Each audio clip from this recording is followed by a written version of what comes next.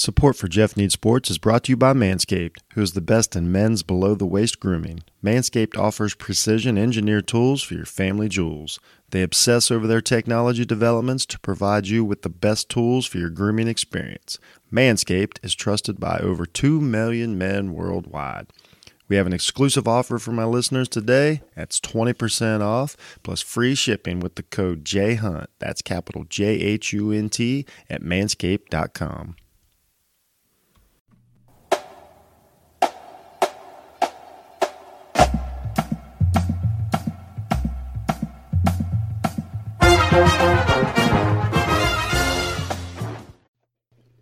All right, everybody. Welcome to Jeff Needs Help, or Jeff Needs Sports. Sorry, that's my other podcast. That's a quick plug. This is Knee-Jerk Reaction or Knee-Jerk Analysis, an official Off the Ball Network exclusive. And this is where we take a subject or a topic that is kind of lighting the social media, Twitter, everything on fire, and it's usually off the field stuff. And this week was a pretty easy one. I got a couple guys here from the network. I've got not just a couple guys. I got the guys. I got Chris LeBron, president of the Off the Ball Network. How are you doing today, sir? Hey, I'm glad to be on with you guys. I know this is a fun topic to talk about right now, so I had to sneak out and chop it up with you guys about this. Yes, it is. And I've got a one-on-one, a true one-on-one here. I got the vice president, my fellow vice president of Off the Ball Network and host of the Up in Flames podcast. I got Mo. What's up, Mo? Jeff, when you said you wanted to talk about this is one subject about a certain player that I really care about, so I couldn't miss this one. Yeah, so here it is. What we're going to talk about today is we're talking about the Justin Fields situation. And I'll kind of give a little background on this. Now, yes, full disclosure before we get started, me and Mo are Ohio State fans. This is not an Ohio State subject. But it is reflecting it because we happen to watch every game that Justin Fields played. So it does factor into it. But this is not a Ohio State apologist. So what it is, and coincidentally, I wrote an article earlier this week and put it up on the network, Off the Ball Network. Everybody go there and check out everybody's work, by the way. And what it was basically I was discussing the steps of the so-called draft experts and what they do every year to create content in between basically February and the April draft. And I kind of went through it step by step. You find a guy that is you want a good player, a famous player, and then you kind of you want a highly rated player in the draft board, and then you come up with something to a negative or a weakness, and then you debate each other about that for a couple months, and then you throw some slander out there, and then you get social media commenting on it for a while, and then now you've got your name out there, and then you say something crazy, and then you take it back and explain it, but now you're debating yourself over something that didn't happen. And we had that happen big time this week. We'll get into it. And then I described the perfect subject is I called it the unicorn for these guys. And that's a talented black quarterback out of a big name school that had a successful career, because that is the most eyeballs that you're going to get. And then you can start throwing out your dog whispers and your comments and everything. And you just light everything on fire for no reason, without the willingness of the subject. It was the main thing. So we're talking about Justin Fields here. He's not making a dime off of this, and they're going to go on ESPN for the next 2 weeks and yell at each other across the table or Fox Sports or wherever. And Justin Fields had no part in it. They didn't call him. They didn't interview him. None of that. He's just a subject. So anyway, that's just the backstory on how this started. So I got Chris and Mo here to kind of break down this process. So 2 days ago, we'll start with Orlovsky. This is the easiest way to start because that's the hottest one right now. Orlovsky goes on McAfee's show and says, I heard, through the grapevine, basically, anonymous source, Justin Fields isn't a great practice player. That doesn't put in the work. Right. And we all know that. And so that starts. So obviously the Twitterverse, especially, like there's 1 billion Ohio State fans. They jump on him. And then he comes out with, I didn't say I said it. I just said that's what I heard. And I want to clarify that I called some people and asked him if it was true. in the Ohio State program, and they all said, oh, no, that's definitely not true. So, like, I just want to say that I didn't think it was true. I just said it. And I'm like, well, why'd you say it, you know? And first of all, everybody's letting McAfee off the hook. I know a lot of people love McAfee, and I used to, but he could have stepped in. Like, that was the chance when because he asked, you know, Orlovsky says, I heard this. McAfee says, from who, which is cool. He's doing his job just like we would. We do the same thing. We're the same podcasters. We do the same thing. And then when Orlovsky's like, oh, I can't tell you, McAfee throws in, well, it had to be somebody within the Ohio State program. So within 2 minutes, what Twitter Nation has heard, what Social Media Nation has heard, what Overreaction Nation has heard is people in the Ohio State program say Justin Fields isn't a hard worker. That's the message that they put out there. And then now Justin Fields had nothing to do with it, has to defend that. But he can't. I mean, he don't have to defend it, but he has to prove it wrong. Does that make sense? Mm-hmm. So we'll start. I know that's a lot. I was just giving everybody the backstory because I'm a little wound up today. So you guys will. First of all, let me ask you. Like every year we see this. Do you guys read the article? Obviously, do you agree with me on this false draft cycle that these guys create every year? I will start with you, Chris.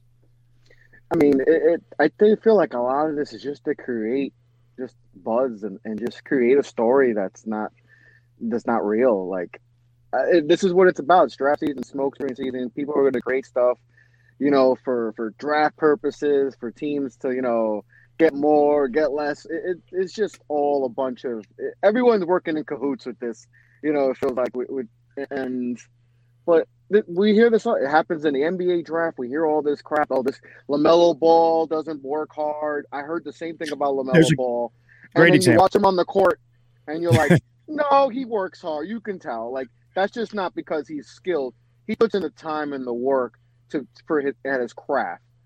And it's kind of similar with Justin Fields with LaMelo. Like, you heard the same stuff. And, you know, me doing a lot of draft stuff, I was like, that to me, that's just teams just trying to throw stuff out so they can get LaMelo at 4 or 5 or wherever they are, you know, to let him drop. So that's, to me, what this is all about. Like, just to, hey, he doesn't practice good. You know, it may be a team that be like, let's get this out so maybe at 5 or wherever we're picking 6, we could drop, you know. But to me, teams are going to do their homework. They're going to talk to the coaches. We know how the process works. They're going to get their information. It's not going to be from an anonymous source and all that. To me, Orlovsky tends to do stuff like that and all that just to try to get people to get at him. We know how Orlovsky is. He likes to be very, you know, hot takey, you know. Yes. You know, he's very Cruz-like, you know.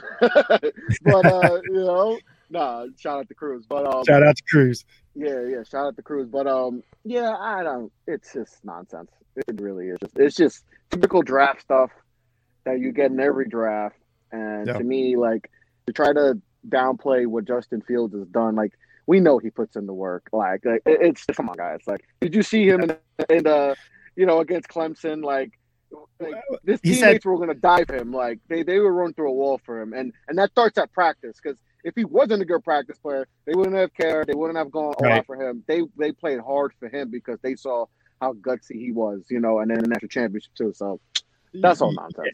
Yeah, as far as the practice that you touched on it, I mean, you know, me and Mo watch it. You know, we're invested, and he pulled that team through a tough season they had with all the you know, the guys out with COVID and all that, and the short season and the canceled games. Like, if you watch, like, that dude, like, you know, rallied his team. And you're right, Chris, they don't play like that. As far as addressing those issues, like, they don't play that with a guy like that. And as far as just like, there's no way you could see this guy play for the last 2 years. He had 2 of the best years in college football history. That's just the way it is. I've looked at the numbers, like, that's just where they're at.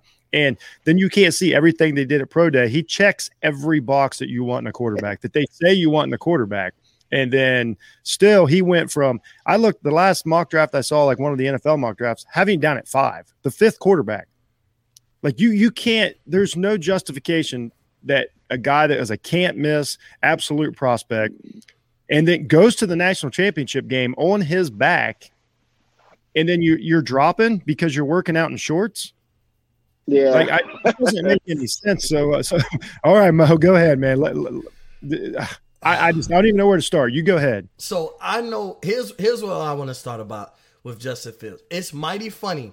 So I think the narrative about Ohio State quarterbacks is, first off, they typically do have black quarterbacks, but that's a whole nother conversation. Ohio State quarterbacks, not another conversation. Right, but they don't excel in the NFL. And I'll give them, there were certain guys we didn't have expectations for to be great in the NFL. JT Barrett. Right. It was a surprise with Terrell Pryor, but obviously with all that, tattoo gate stuff, the scandal, that ruined a year of eligibility. That changed a lot of things. I think Terrell Pryor could have been a fairly good quarterback. He didn't get a fair chance after the fact, but that's besides the point. Cardale Jones, I didn't have high expectations for Cardale Jones. I did for Braxton Miller, but when he switched to wide receiver, okay, it looked like he could be a good little slot receiver in the NFL. He was so athletic. But outside, there's not up until Dwayne Haskins, we thought Dwayne Haskins was going to be different than what we've seen from every other quarterback because of his true throwing ability in the pocket. He made plays. Obviously, he's a bust, but I don't think it was his talent. I think it was just I think he had a work ethic problem. I don't think he adapted to the NFL life and being a star, being a starter. I just don't think he had it. He still can revive himself. He's been in the league, 3 years? He still has a chance to get with the right organization that's going to take special interest in him and get him right. But then you talk about Justin Fields. And my problem would be if Justin Fields dropped and it was justifiable, then whatever. These guys, Mac Jones, you tell me the last Alabama quarterback that was any type of good in the NFL. Tell me any type of Alabama quarterback I should be looking at to say that they don't have the same perception as Ohio State quarterbacks. The difference, look at Jalen Hurts coming out of Alabama, transferred over to Oklahoma. But when he was at Alabama, we don't see NFL type talent. Tua takes over. Tua comes out of Alabama. Obviously with his injury, that was the scary part. But then they start picking apart Tua about all the weapons he has, and he's not going to have that. But Mac Jones, nobody talks about. It's crazy that the Heisman winner was an Alabama wide receiver. The next best receiver in college football this year was probably Jalen Waddle. The two highest rated receivers in the draft. And this isn't shade at Jones. And it goes to the Fields defense. I'll touch on that real quick. A lot of Fields, his biggest thing that they had realistically before this work ethic shit started was he held on to the ball too long. And my argument would be these guys that go to Alabama, Ohio State, we're talking next level talent. Of course, you're going to hold on to the ball because, if you wait another second, you got a 60-yard touchdown. And Fields did that more often than not. Did anybody watch the Clemson game? That's why he held on to the ball. His air yards are off the chart. I won't get into the analytics. His air yards are off the chart. Him, Burrow, guys like that. And Mac Jones had one of those seasons. But, what do they want these quarterbacks to do? Just check down? Nah, man, let Smith go because I want to raise my draft stock. So I'm gonna throw this 7-yard out real quick. Meanwhile, the Heisman Trophy winner is bored. And college is a little different too. You don't necessarily check down. College to me is a little bit different. And the reason why, teams like Ohio State, Clemson, Alabama, they are so much more talented and superior to other teams that they try things because what? If I turn over the ball trying this, if I hold it because I see in 2 more steps he's going to be open, it doesn't matter. We're going to win the game regardless. Until those juggernauts start playing each other, that's when mistakes really matter. I mean, we see upsets and stuff, but for the most part, Clemson, Trevor Lawrence, Justin Fields, and a guy like Mac Jones, they've been the favorite going into the game, and it's been by double digits. You don't really expect anybody to be close within them until they play each other. So it's when you start playing those games, that's when mistakes matter. And we're killing, and not me, but people are killing Justin Fields. 2 games. Yeah. 2 games. Now, forget last year. No bad games last year. He's outplayed. No bad games. No bad games. He outplayed Trevor Lawrence minus that interception. He's outplayed Trevor Lawrence twice. He outplayed Trevor Lawrence in the semifinal last year. Obviously, he threw that one interception. That's all people remember. Yeah, full disclosure. I think Lawrence is the number 1 pick in the draft. I don't want anybody thinking that I'm doing that. But I'm saying right. I'm not making my case. Eyeballs. I'm not making my case for Fields over Lawrence. But what I'm saying is when he played outside of Bama, so I'll give you 3 games, and I'll say Bama, and then, but really what we're talking about is Indiana and Northwestern because Bama was just so good this year. Let me tell you about something about the Indiana. He didn't play bad. He really didn't play bad, and they won the game. They were up 30. They were rolling Indiana because of Justin Fields.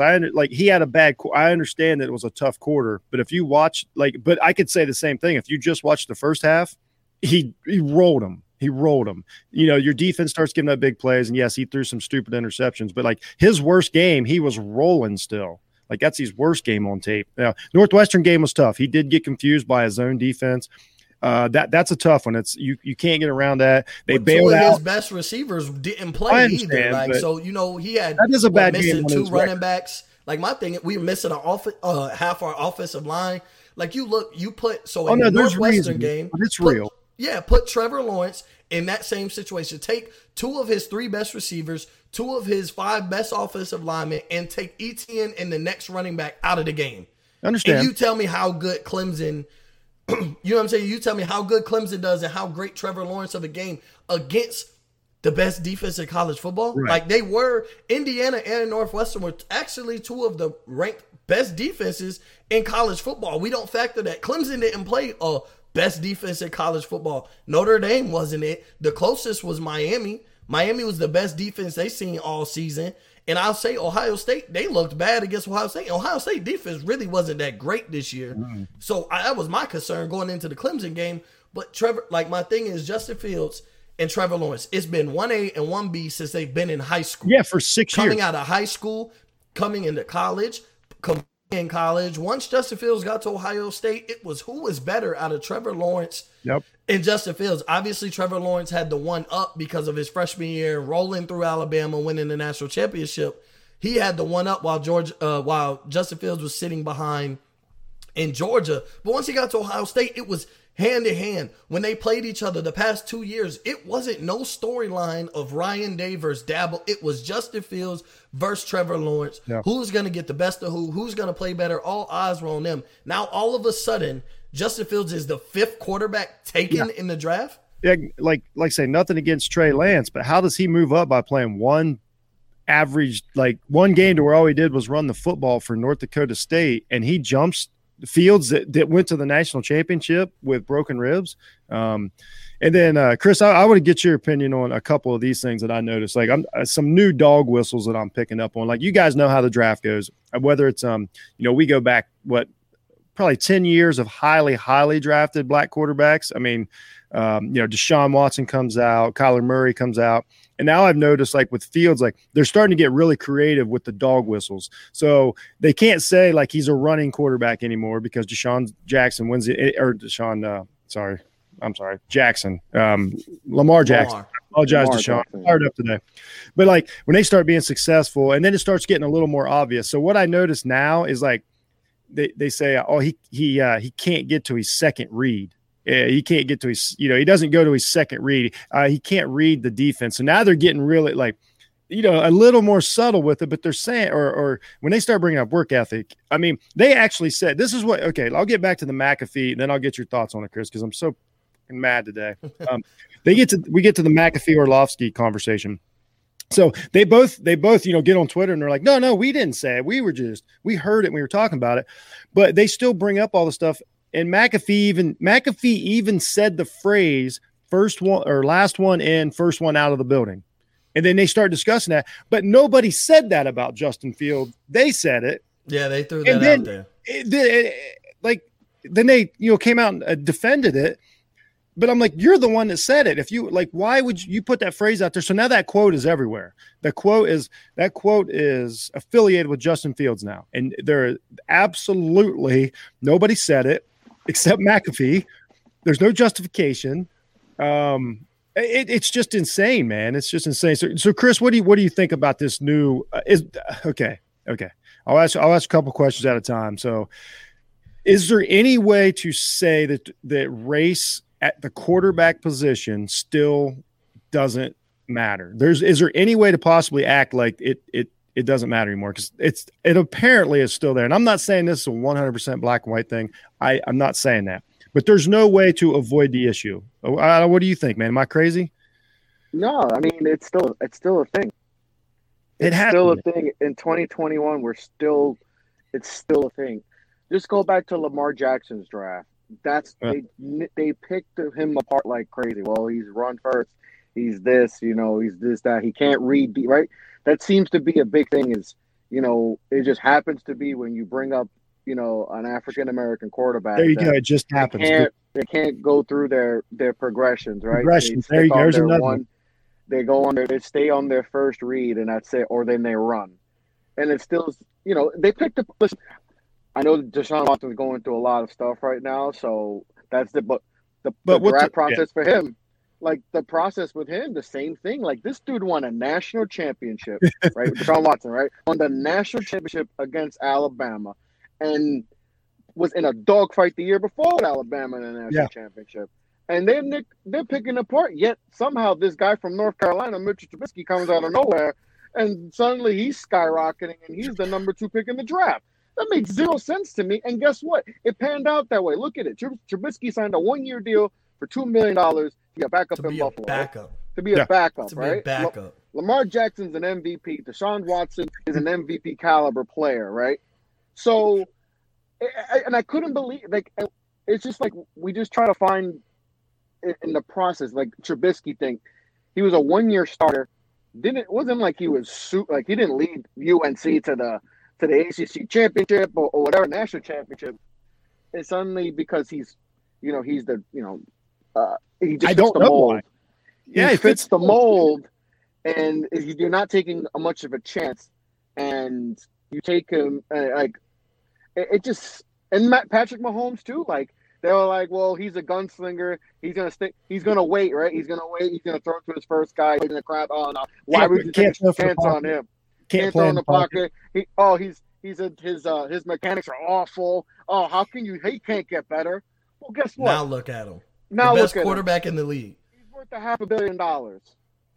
Yeah. It just feels like, and listen, and I know Haskins, right? Everyone's gonna bring up Haskins, and they're gonna be like, well, so look, and they're gonna see like, look, he didn't work out, he got cut and all that.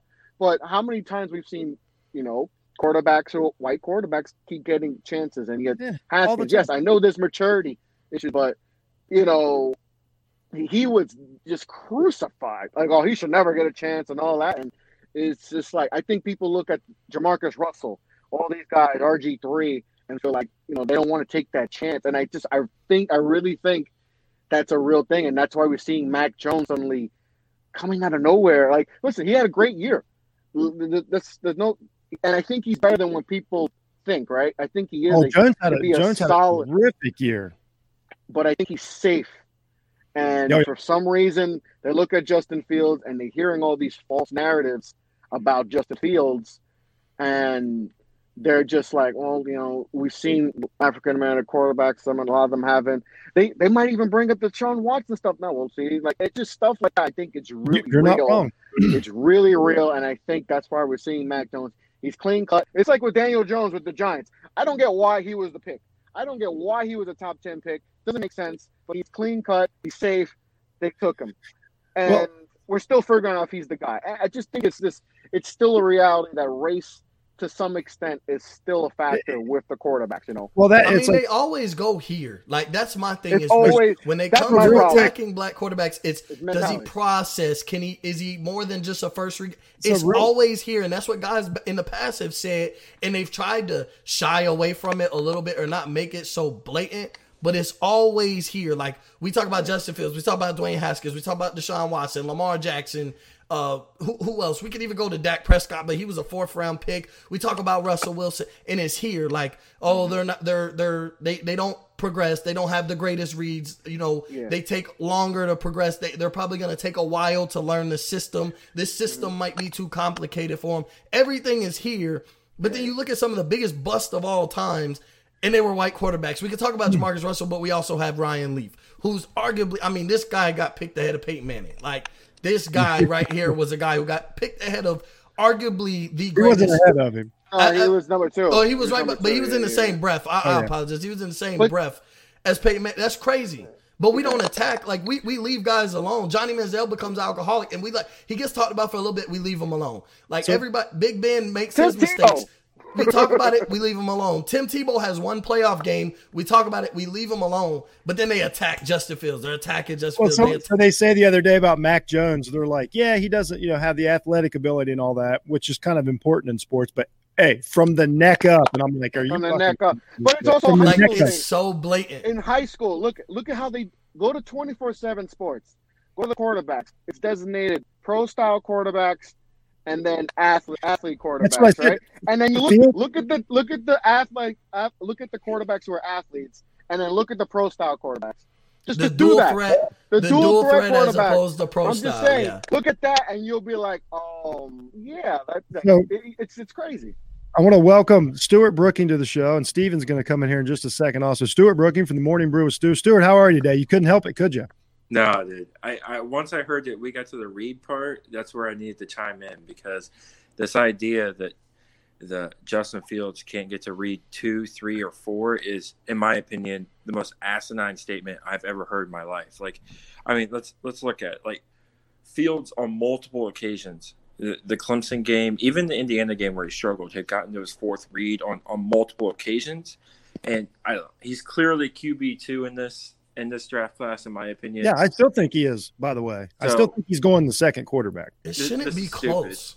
It's not even in the Like we ballpark. shouldn't be discussing because it's been my thing is it's been Lawrence and Fields the whole time. Now all of a sudden the season's over. He made a couple, and if you look at the Indiana game, he didn't have a bad game. He had a couple bad plays. But And you who look cares? at his game, he steamrolled Indiana. We were up 42-21 and guess win what? 42-35. But everybody got lackadaisical in that game. He Guess only what? had a couple bad plays. That's Guess what it. Mac Jones didn't do last year? Play. So, of course, he doesn't have bad tape last year. He didn't They did play. with Zach Wilson. No one heard Like about that. Zach Wilson last year until Yeah. this year. Lance is making money by not playing. He's making millions by not playing last year. And I totally agreed with his But decision. why are we not killing? My thing is with Fields, we're killing him and we're picking apart. Okay, Zach Wilson the went Ohio to State BYU, but Zach Wilson went to BYU. We get it. We don't expect nothing great out of BYU. But for him to be such this great quarterback, he had one chance to showcase his talent on national television. He folded. He choked. He played terrible against Coastal Carolina. That was a nationally televised game between two ranked teams. Zach Wilson's opportunity to show us what he's really made of against the best team he's going to play all year. He folded. He played horrible. He played absolutely horrible, and we're still saying. And then we go. I hate pro days, by the way. Like I am for quarterbacks. I hate pro days because I hate all that. I hate the 40-yard dash. I hate everything. Thank I hate you. the combine. Me And the too. reason why is because we're measuring guys and what they do in gym shorts and no shirt or tank tops when it's totally different when you put pads in a helmet, and it's different. I hate pro days. I hate combines. I like measuring. Okay, you can measure the guy's strength and ooh, he jumps high, but everything changes when pads come on. I hate the combine and pro days. And we're literally looking at Zach Wilson making one crazy throw in some shorts. Yes, could we have made that throw? No, but we're nowhere near NFL talent quarterbacks. Wilson's an NFL Everybody in that, player. all 5 of those guys could have made that same throw that Zach Wilson made in pro day. First off, Justin Fields, I think he made a point to do it because he did his little rollout, turned his body and slung it down the field. I think he made it a point because that's what everybody was impressed with Zach Wilson. So that's my thing is you look at a pro day, and Trey Lance had a great pro day. Oh my God, he's the QB2. Then Zach Wilson's pro day came. Oh my God, he's QB2. Then Justin Fields comes, and it's like, oh man, maybe we should stop the slander. And then boom, oh, he doesn't work hard. Like, that's what comes next. Oh, he doesn't work hard. Yeah. So for me, here's the thing. For me, I look at it like this, and I'll give you a little of a preview. I'm having an emergency podcast today based off of what I heard last night. I was on my way home from work, and I was listening to the radio, and they had the first draft pod with Mel Kiper and Todd McShay, and the host asked them, in this draft class, where would Sam Darnold fit? And Todd McShay said he would be the second quarterback in the draft. But where do they have Zach Wilson mocked? Yeah. Taking over for the second quarterback in the draft. So, emergency podcast tonight because I got a lot to say, but yeah. I don't blame you, man. It's the whole. It's just the basically what I was pointing out, just the fraud of the entire system, the entire run up to the draft. Like Mo, you talked about. Like I understand, what pro days, especially for a quarterback, I think they're useless. I don't mind interviews. Interview a guy, talk to him. Talk to everybody around. Yeah, watch the film. I understand that. Yeah, and if you want it, so now you can take Justin Fields, if you do want to measure his athleticism, like, okay, he validated what we saw on tape with a 4.4 if you want him to run it, but it almost works against him. And then, linebackers and stuff like that, like, oh, he has a 40-inch vertical, like Baron Browning. Like, let's go back and look at the tape and see why that doesn't translate. I understand some of that. I'm with you. I don't put a lot of stock into it. But my whole problem with it is that these talking heads, is what we do. They do what we do. They discuss this stuff. Yeah. They create their own content, and then they'll get across the desk from each other and argue about it. But I'm like, nobody said it. You guys said it, Jeff. That's what it is. It's to create content. It's like you said. Negative news creates stories, right? Controversy creates cash. That's an old saying. Like, so they have to create storylines. It's what the business is. It's creating these narratives so you can have something to talk about on ESPN or Fox Sports. So to me, this is all just people just making stories up so we can create storylines going into the draft, because that's what the draft is about. It's creating storyline. Ooh, Justin Fields, he's not that smart. And now outside of the NFL, because once again, I stand by that the NFL does their homework and that he'll still be the second quarterback. And then that gives him more content, by the way. I brought this up in my story. Then when he gets picked second, everybody will go, whoa. Exactly, we really thought Wilson was going there. And you fell for it. You fell for smoke screen. They'll say stuff like, oh, man, everything's out the window now, blah, blah, blah. And then I'll address another thing that people have brought up a lot. And then we'll get to, Steven's muted right now, but he'll be on. I'll get to another thing that they keep addressing. So now it's this is actually good for Fields because he's going to fall to a better team. Okay, falling to a better team is two different things. I looked at it last year, number 1 pick, Joe Burrow. Contract, $36 million. The third quarterback taken, Justin Herbert at number 6, $26 million. 5 spots, $10 million difference. So it might be better for his career to go to the Patriots in 20 years or whatever. But like, if I'm trying to get paid, $10 million is not, I'm better off. Let me take the $30 or $40 million, and I'll worry about my team. Like, I'm sure Trevor Lawrence isn't like, hey, I'd rather go 22nd to, No, he wants to go number 1. This is also what I hate. This is also what I hate about the NFL draft first off, I love the draft. Don't get me wrong. But what I hate is the quarterbacks, and it's mainly the quarterbacks more so than anybody suffer. Sure.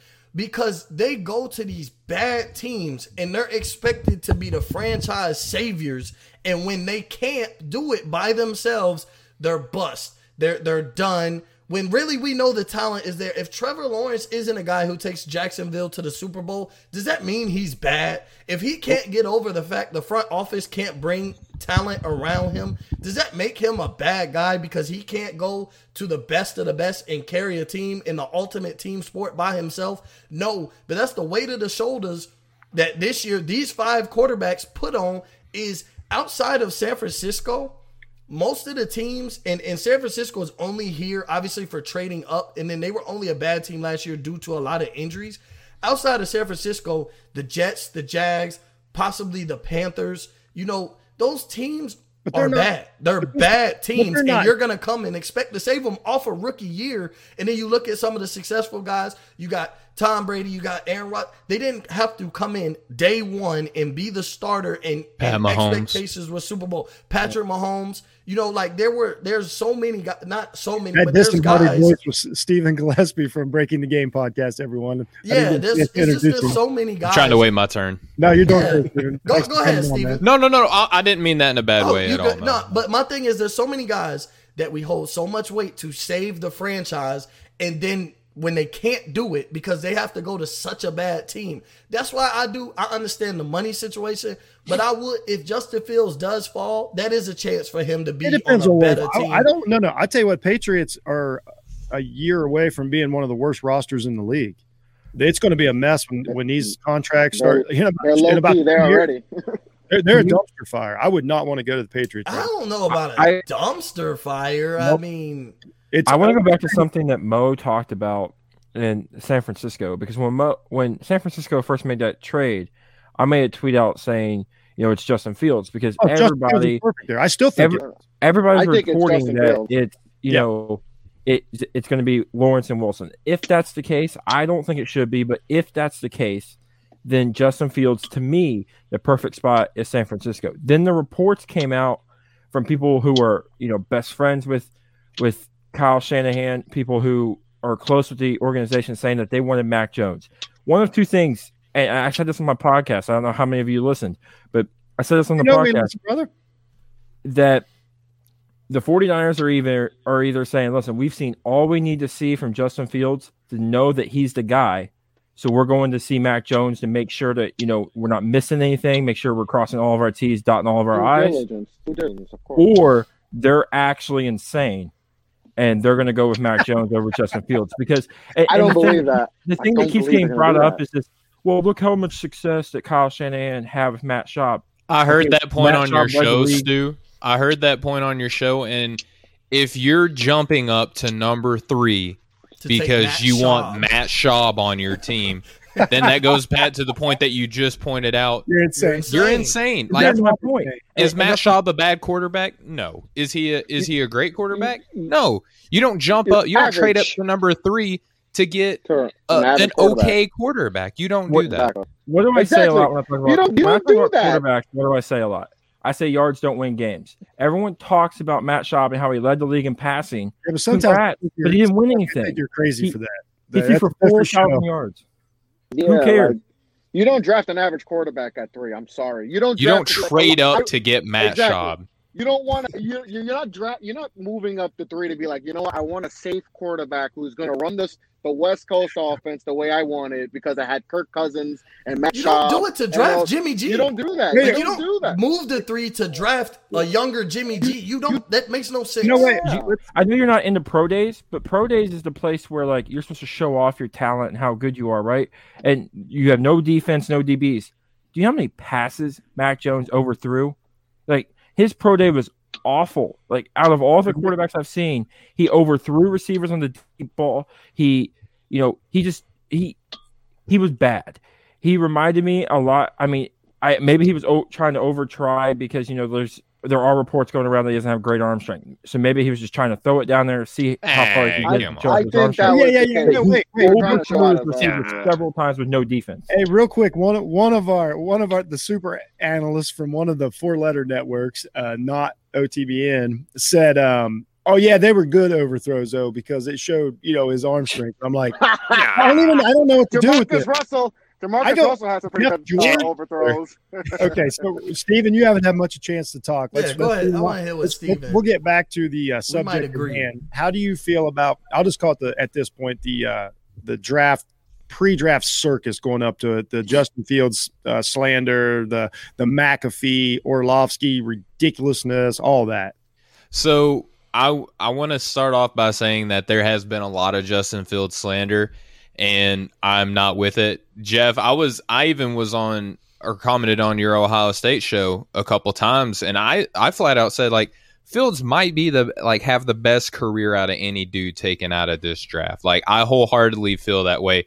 And Stuart, I know how you feel about Trevor Lawrence, and I'm not knocking him by saying that I think Fields might have the best career. I also think that Lawrence is going to be pretty good. I just think that when it comes down to at the end of the day, when the dust settles and they both hang up their cleats, I think there's a strong possibility that Fields might outdo him in the pros. That's all I'm saying. And with that being said, when it comes to what I saw from Dan Orlovsky, I haven't seen what Pat McAfee said. I'm not a big fan of Pat, by the way. So I'm not anymore. I never really have. Sorry, Jerg. I know Jerg's a big for the brand guy. I know he's a big Pat McAfee guy, but it just seems like he tries too hard to be, it. You know what I mean? It's not like his level of knowledge, sure. Like, he's a former pro athlete and he's privy to how things work, and he has great relationships and stuff like that. That's a big part of being a great, network analyst. But you shouldn't have to make a sideshow of yourself to He's get just an people to entertainer. want to watch you. Yeah, and He's an Yeah. entertainer. That's it. He's an entertainer. He And that's is fine. entertaining, That's fine. but That's just not my cup of tea. Right. that's Well, not my yeah. cup of tea. Here's the But point. his show is more entertainment than like Yeah, and here's legit the point. Informational. content. Yeah, Yeah. informational. It's just entertaining. We cover. You know, he doesn't. I heard from for the most part, he covers his source. He heard it from ESPN, makes a show of it the next day, and he just kind of gives his thoughts, his crazy Which is wow. And but you know, But you gotta like we do the same job, guys, and any one of us, if we Right. do it all the time. Somebody like, especially at Cruise, man, if somebody says something, or Stu. we may not tell them they're wrong, but we don't just go, Or oh, that's, Stu, too. Not on right. their show. You're right, man. Like, I totally like McAfee has to say, wait a minute, if you're not going to tell me who the source is, the next thing he says can't be last guy in, first guy out. He can't jump to that. He can't jump to, oh, it had to have come out of the Ohio State program. You can't jump to that when No, all not you have when is- not when people tune into you. And Yeah. granted, you are an entertainer, but people also will watch an entertainer specifically for information, and that's where I kind of don't like the entertainment aspect of being an analyst, because regardless of how entertaining you are going to be someone's source of knowledge for the sport or whatever it is that you Yeah. cover. and They're we going to say all- Pat McAfee said this, so therefore I think it. that's But exactly he's right. gonna cater to his audience though. Like he has that base that he's just gonna Correct. cater to what they are. So. And I get that, but I'm just saying, like, when he puts out something, people are going to believe it because he's Yes. Pat McAfee. Like, Exactly. although he is, like you guys said, he's an entertainer, they're going to hold on to what he says as gospel. Yep. Because he's on TV. He must know what he's talking about, right? So, Mhm. and when I saw what Dan Orlovsky put out yesterday, I didn't like it at first when he first got going. But as I watched through, I forced myself to watch through because I'm not a big Dan guy either. But I listened to what he said. As it progressed, to me, it felt like he was addressing that there are things going on in Fields, not in Fields' camp, but, how people are assessing Fields in his camp. And it felt like Orlovsky was putting that out and also saying, hey, look, I have sources that are saying otherwise to what you guys are hearing right now. There are sources saying that he's a great locker room guy. He's a great Okay, so leader. why He's a doesn't he- great stay on the field guy. He's a great mind. He does read passes. Like, that's what I got out of it. Right. And here's my follow up. He did do that. First of all, Mhm. he's the one that said it and then had to talk about him saying it. That was a big problem. Yes, Nope. and I agree with you Oh, on here's that. another think problem. Though. If that's all true that he said on his little video yesterday, why Mhm. doesn't he open the Pat McAfee show with that? That's what I'm asking. Because he I haven't explained- seen the whole thing. That's just So, the snippet that I saw. I haven't seen the whole show. explained Oh, Why I haven't he watched he explained why he I think this morning or so he explained why he doubled back. So he when he said what he said on the McAfee show, that was the first thing he heard. And then he did his diving, and that's what he was You hearing. do it first, though. So he did. So No, when- he when did that it- so people would be on this show right now talking about it. That's but it. then when knew he exactly what came was- out, he came out and said, I did more. I talked to, an Ohio More State people, offensive yeah. coach. Didn't say, because he was like, once I put out that statement and seen the backlash it was getting, I did even more digging. Talked to some people who really are close to him. The guy who's been training him up until the point of his pro day, and then an Ohio State offensive coach didn't put a name on it. And he said that man, the type of work that he puts in is he's here. He's the leader of the team. He is the captain. But then when we're done with drills, he's staying to get in more work. He's like, and you could refer to the players, the Chris Olaves, the Garrett Wilsons, because there were times where like they wanted to leave and Justin Fields was so addicted to working that it's like, no, we're going to go. But And it- maybe it was because his motivation was the no. national championship at the time. To me, No, it no, sounds no, like this what Dan did. It sounds like what Dan did was put out something like he didn't know at first, and he didn't say, well, maybe I did put out the wrong information. Let me go on my own behalf and research this more. It sounds like he said something kind of sideways, and Ohio State camp called him. Oh, it's Like all he on didn't have to purpose. do much Yeah. digging. all on purpose. Yeah. Orlovsky knew when he said that. Orlovsky Mhm. knew exactly what McAfee would do, and that he would run with it, and that it would make Twitter. And they don't care if it's negative or because there are no consequences for these There's guys. really not. Nobody's going to remember the day after the draft anything that Orlovsky said or care. It is Because all he's an about- entertainer. now he's an entertainer. He's All not about informational. pictures. So there's more ambiguity. There's more leeway in what you can say, because you can fall back and say, oh, it's just entertainment. Like, Dan's not the But he foremost wouldn't have authority. said that. You know exactly. Dan wouldn't have said that on ESPN, because it did surprise me that he threw that out there on the McAfee show. Yeah, but now he gets to go on ESPN and defend it. He created. But I'm saying up until he threw that out there on ESPN, there's and just specifically that network, there's been two guys who have come to Justin Fields' defense and have basically said he's QB2 for when people say certain things like he can't read after his first read, stop talking to him. It's insane. Dan Orlovsky and Ryan Clark have been the two guys that have literally been trying to convince everybody else that they are insane for thinking that Justin Fields should even justifiably be the fifth quarterback taken, let alone Zach Wilson. Like, the argument is Zach Wilson shouldn't even be taking over Justin Fields, let alone Trey Lance, because we're talking Trey Lance doesn't belong in that conversation Trey Lance and at Justin all. Fields, to me, are the same type of quarterback, but Justin Fields is better. He's more elite. He's played on a more elite level and for longer. Trey Lance just sat out a year. His stats, he didn't throw an interception. That's cool. Justin Fields barely threw an interception. He had, 79 touchdowns. Fields had in his last season, career. in the shortened season off of COVID,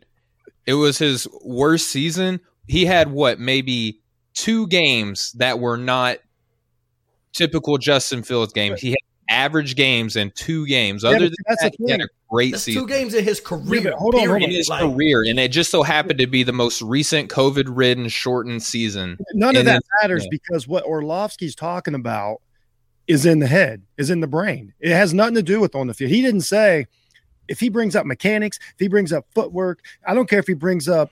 I don't care what he brings up on the field that we can visibly check with our own eyes. Yeah.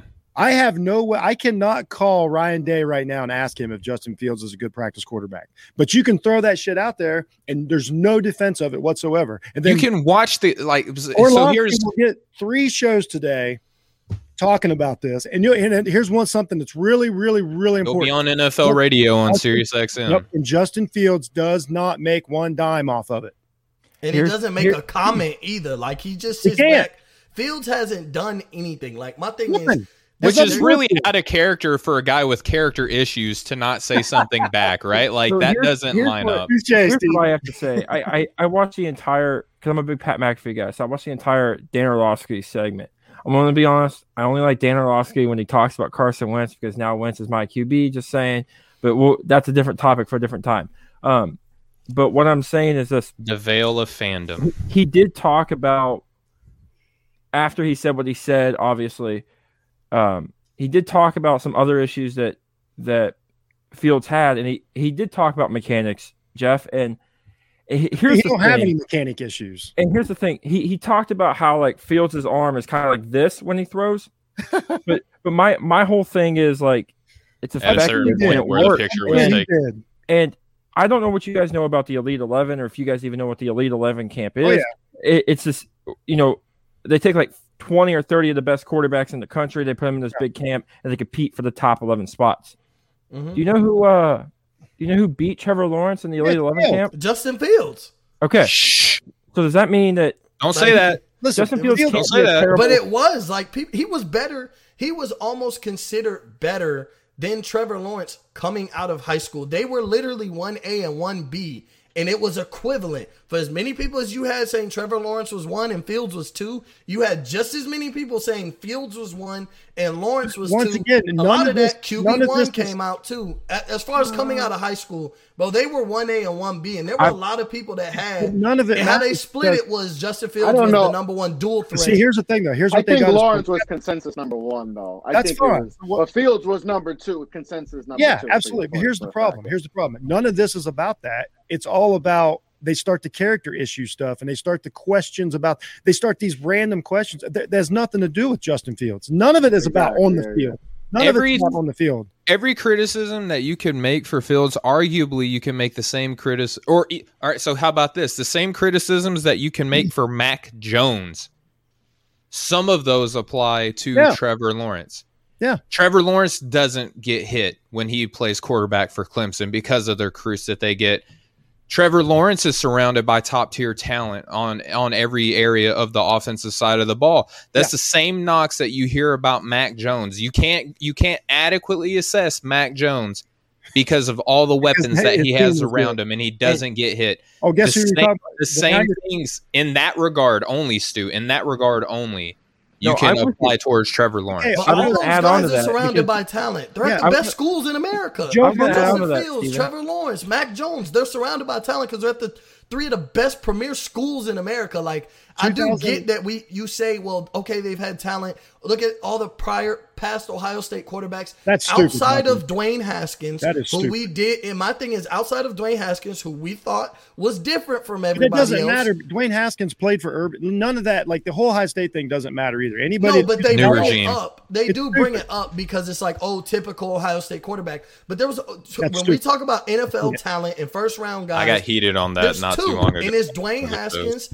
Dwayne Haskins was an NFL first round talent guy that he was different than Terrell Pryor, JT Barrett, and I would compare Dwayne Haskins to Mac Jones.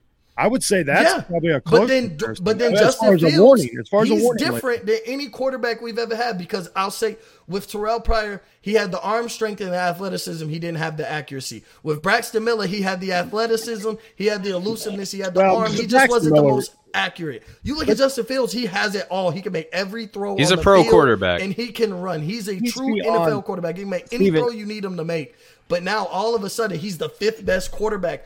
What? Because we're picking apart 2 games and then creating these narratives that Zach Wilson is ignoring his entire collegiate history, by the way. Yeah, we don't even nobody even talks about any other games when they break down why he should be the 5th quarterback taken, except for Indiana and Northwestern.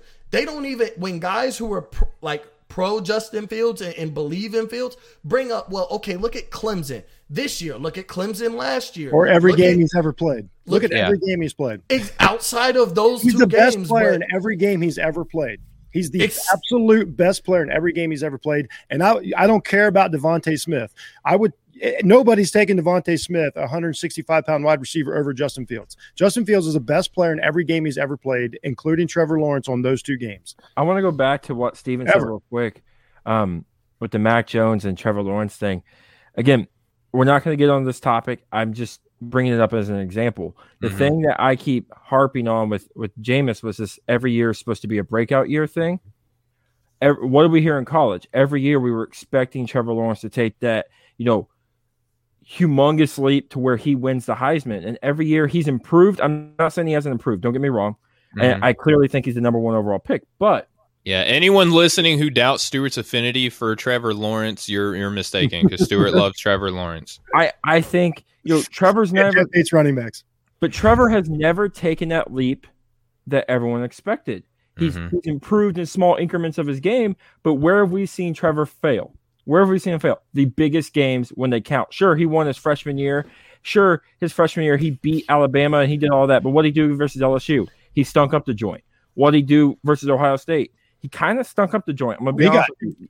Outside of that 70-something yard run he had, he really didn't play that great. Like, in all honesty, I kept waiting for him to take over. Like, this is where we need to see Trevor. This is where guys who I felt Andrew Luck would have taken over. Guys who, like Peyton Manning in college, would have taken over to show you what kind of dog they are, right? Like you got to have that dog in you. And Lawrence didn't have it in any of those, the LSU game or the Ohio State game. He failed to live up to what we expected. With some of the best offensive talent in the nation on his team. The best, maybe arguably, depending on who you ask. Depending on who you ask, maybe the best running back in this draft. Yeah. So I mean, there it is. It's the whole point of this. I love the false narratives, the circus that gets created along the way for these kids that they have nothing to do with. They don't make any money off of it. I personally don't believe. I refuse to believe the NFL execs give 2 shits what Dan Orlovsky says. I really don't. I don't think. No, you might be. I know some people do. I hope not, because if so, look at what happened with Lamar Jackson with the way that he was picked apart in the draft and where he fell. But at least with Jackson, some of it, and with these, especially these like high end, like hybrid quarterbacks that we've had come out, and we're not quite sure we know what to do with them. At least some of it's on the field stuff. Like if Fields checked every box for the quarterback they say they want. He's the size. He's the arm, and he's got 4.44 legs to go with it. First of all, I don't know how that became a negative. I looked at it. Okay, first round pick Baker Mayfield. First pick Baker Mayfield. I'm going to plug my ears. I don't want to get going. No. This is just saying that you got first pick Baker Mayfield. My first pick was Kyler Murray. First pick Joe Burrow. He's not a athletic freak. He had a great year and he deserves it. But my point is, you can't say that those guys were the first pick in the draft and then look at a talent like Justin Fields and say he's a fifth quarterback in his year. How can anybody justify that? Okay, this Trey Lance Fields was better than all those dudes in college. I disagree with it, but I can kind of live with the fact of, if you say Zach Wilson's better, I don't have to agree with you, but it is what it is, and I can live with it. I'm with you on that, Stu. I get the point that people are going to prefer. As long as it's on the field stuff. But this idea that a guy who hasn't played in a year, who plays a Division I 2A, no offense to Division I 2A players, and who in his last game that he played in, where he was supposed to showcase his talents, had more rushing yards than he did passing yards. Thank you. The fact that this guy who has the biggest question marks out of the top 5 quarterbacks, Trey Lance, is above Justin Fields is insane to me, because the question becomes at what point, because for me it becomes at what point do you look at the fact that you have to go back to 2 years to watch what he did, and then it's not okay. I would understand if he played like James Madison, who's right up there with North Dakota State in the Division I 2A, or Clemson. Imagine if he played Clemson in the playoffs. I know that would be awesome. Like in the Division I 2A, it's like where UCF, North Dakota State and James Madison, they usually always compete in the national championship. So I can understand he played like some Northwest Mountain State of Missouri, Anaheim, or something like that. It didn't matter, and he had more rushing yards than he did passing yards. That's the point that bothers me with this whole Trey Lance stuff. Is he probably brought out a D2 school, and you couldn't even perform against them. That's the problem I have with. And what kills me about what you're saying, Stu, is the fact that we have a mountain of evidence supporting Justin Fields. Yeah. And we want to focus on the 2 little cracks in this mountain. Whereas for Trey Lance, we're making up cracks. Well, so however you want to slice that, that's up to you. But for Trey Lance, we have an anthill of evidence, and we want to make a mountain out of this anthill, force him up past Justin Fields. And it blows my mind that we want to nitpick the tiny little bit of things supposedly, reportedly, Fields can or cannot do, and we want to nitpick that to death.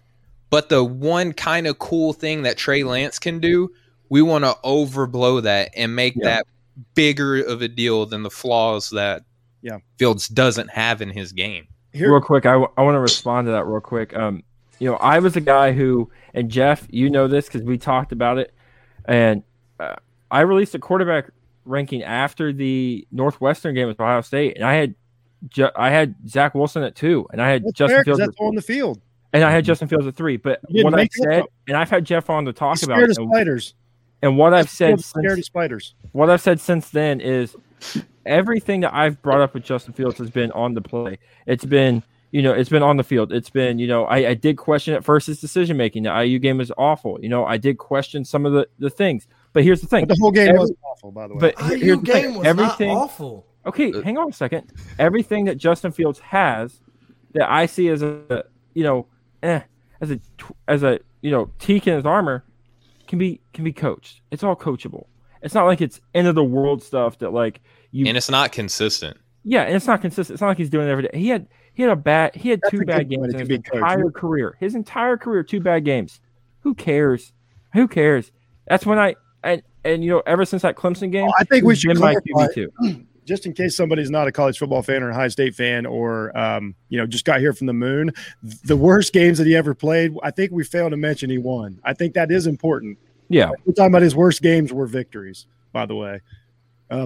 But the last thing I'll say about Fields is the whole point of it is they found a target, the perfect target this year, these NFL draft so-called gurus. Your article on this was phenomenal. Thank you very much. And I'm really glad great it couldn't have been a more coincidence. I saw this coming, but I didn't know that it was going to explode this week. So worked out for me, But That's my whole point. And next year it'll be a different guy. Was my point of the article. And it'll probably be Spencer Rattler. More than likely, next year coming out will be Spencer Rattler. Or no, Sam Howell is going to get picked apart. It could be Howell. It'll just depend. They'll decide when it gets there. I'm going with you, Jeff. It'll be Spencer. Oh, I see. Yeah, I mean, it'll be my Spencer knocks on Rattler. Spencer will all be play wise. I mean, he did get benched twice this year. Well, yeah, that's the whole point of it is. Yeah, I know the whole point's that they're going to stuff. insult his intelligence, or they're going to find a way to say he doesn't work hard. It just like Baker Mayfield, they were like, is he immature? So now He ran from a cop. let's talk about that for 20 days rather than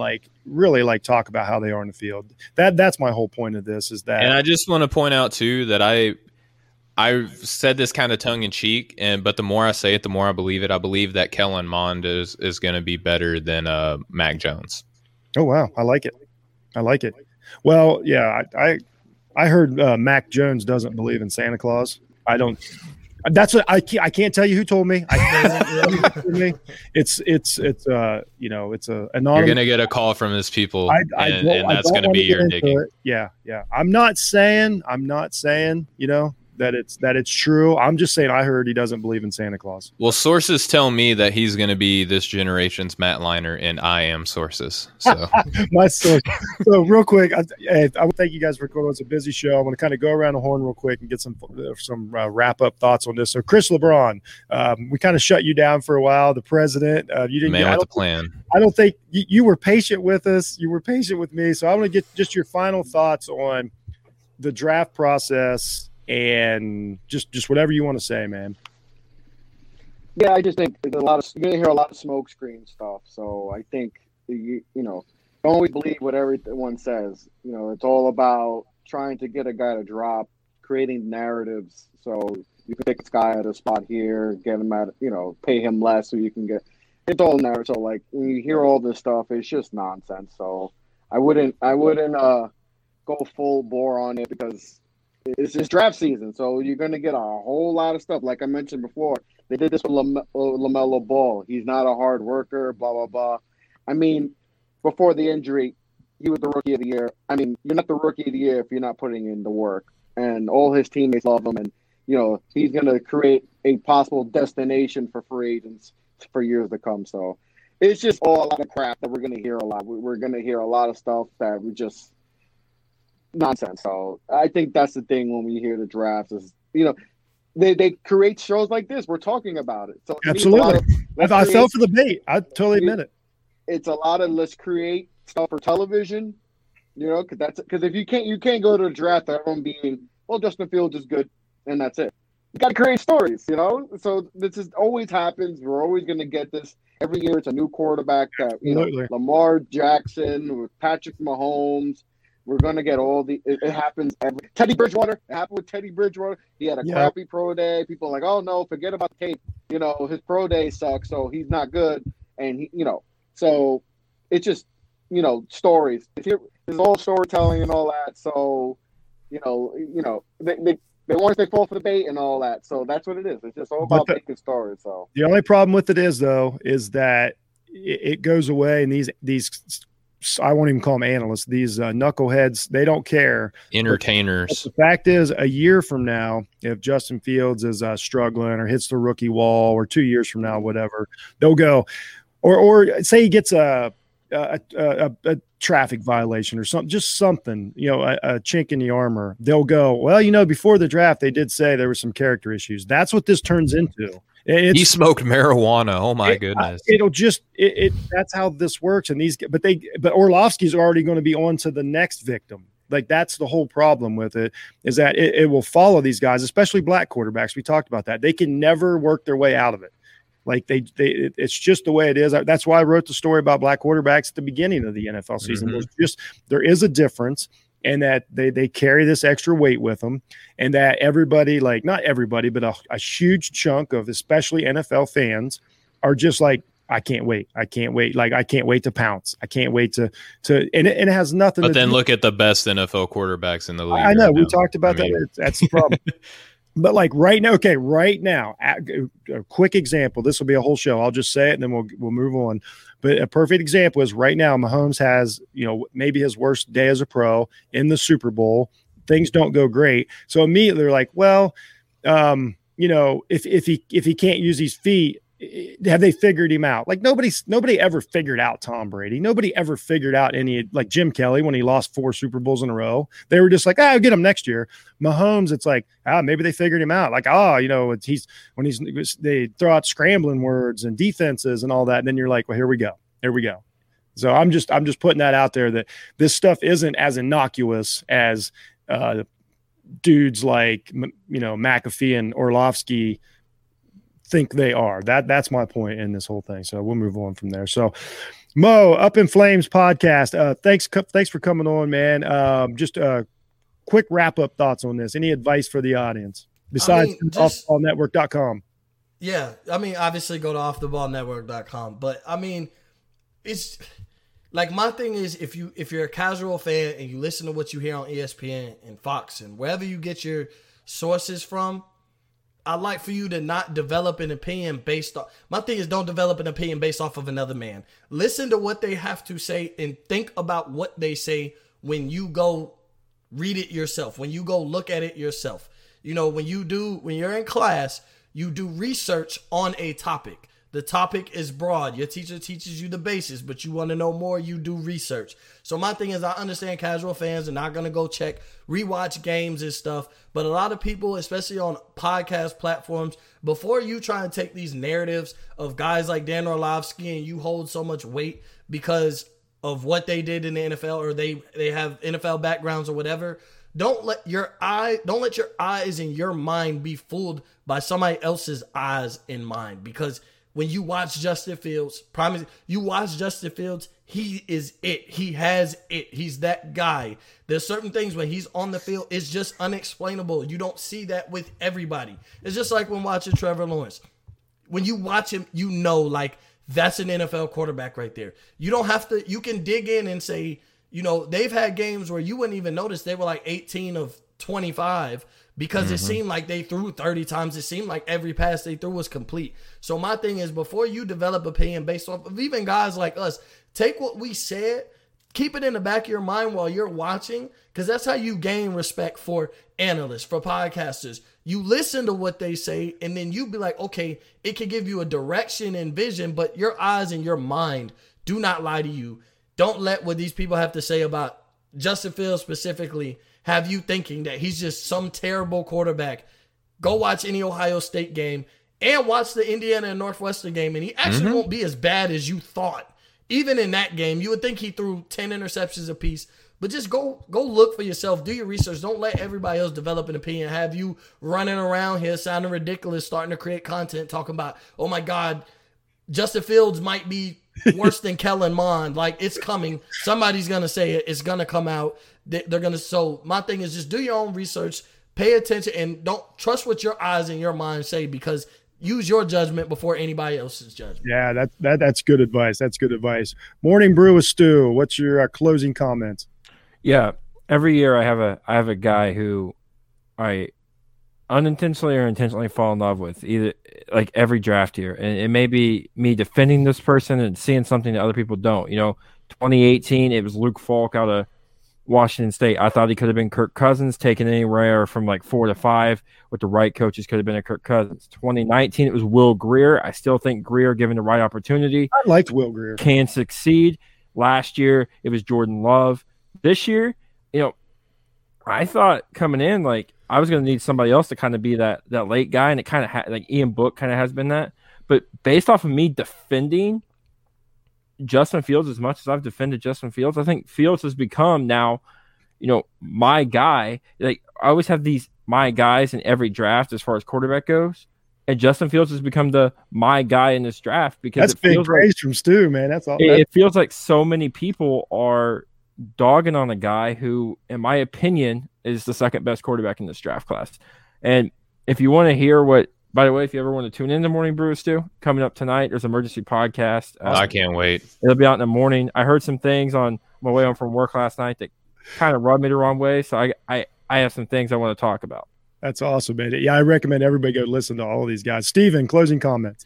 Yeah, and just appreciate you having me on. I know I came in kind of later in the party, but I appreciate you letting me come on here and air out my thoughts and man. feelings. Always welcome.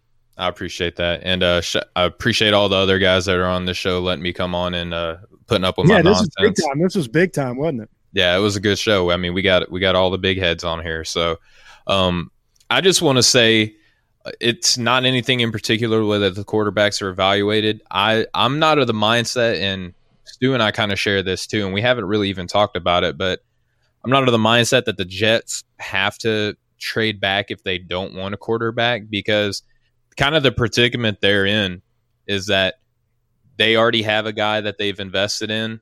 They have holes everywhere. And if they like a guy like a Sanae Powell, you draft him second, because if you trade back, you can argue that the Falcons are taking a quarterback, but they also could take, Penei Sewell.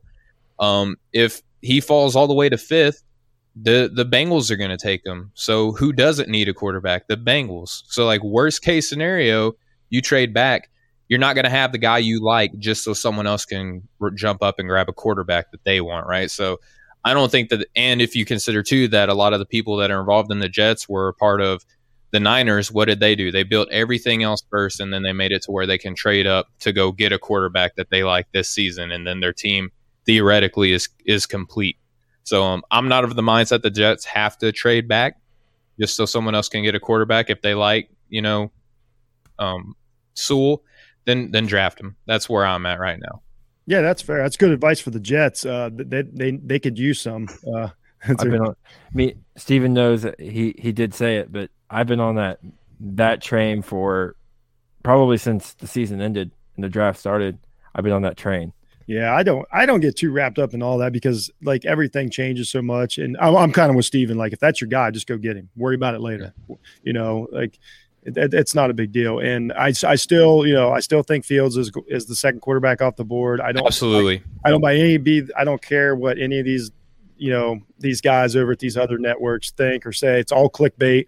But more than that, I just want to say, go to offtheballnetwork.com, check out everything we're doing, everything we're writing. Everybody's got a page up there with links to their podcast. You got the Morning Brew with Stu here. You got Up in Flames. You got Off the Ball.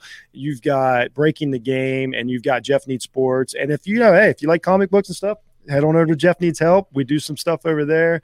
A lot of good stuff going on. Falcon and Winter Soldier is out today, Jeff. I haven't saw it yet. I'm trying to keep it. I haven't either. So I want to thank everybody for coming on today. This was freaking awesome. I was freaking out a little bit earlier. I'm glad we talked about this. Was a podcast / therapy session for me. And I think it's an important subject, and I think we covered it thoroughly, deeply. And like Mo said, go check it out yourself. Go check these guys out. Make up your own opinion. Make up your own mock drafts. Hold these guys accountable. Hold us accountable. We say something, except Cruz. That dude's wild. Like you can't validate anything that guy says on Cruise Island every Wednesday on Off the Ball Network. So I'll go off of what Mo said earlier too. I don't know about the rest of y'all, but I use my podcast and my Twitter as receipts, because what I want more than anything is, if I'm wrong, I want someone to screenshot a tweet or to screen record them listening to a podcast where I said something that was wrong, because I want to know when I'm wrong. Because, I watch guys like Colin Cowherd who say, Baker Mayfield's Johnny Manziel, and then Baker comes on the podcast and he says, I never said you were Johnny Manziel, when there's video and audio proof that you did. I never want to be that. So make sure when you create content, you do this stuff, that you use your content and your tweets and everything as receipts not only like back up. First of all, if you're right, to not only back up yourself, but to also like check yourself and to make sure that what you're saying is correct. That's the motto I use. I use my Twitter as a receipt thing, not only for to be like, "Ha, told you so," but to also be like, "Hey, I effed up." Yeah, and don't be like Orlovsky and back down from your own words. If you're going to say something, stand by it. Do any of y'all want to hop on the give us a emergency brew tonight? We'll see. I don't know if I'm around tonight, but I'm sure. If I'm around, I definitely want to hop on. No, all right. Cool. Yeah. All right, everybody. That was Jeff Needs Sports. That was Knee Jerk Analysis. This was offtheballnetwork.com exclusive, and we are out. Be kind, everyone. Eli Manning's a Hall of Famer. And don't be racist. And Godzilla was overrated. Uh-oh.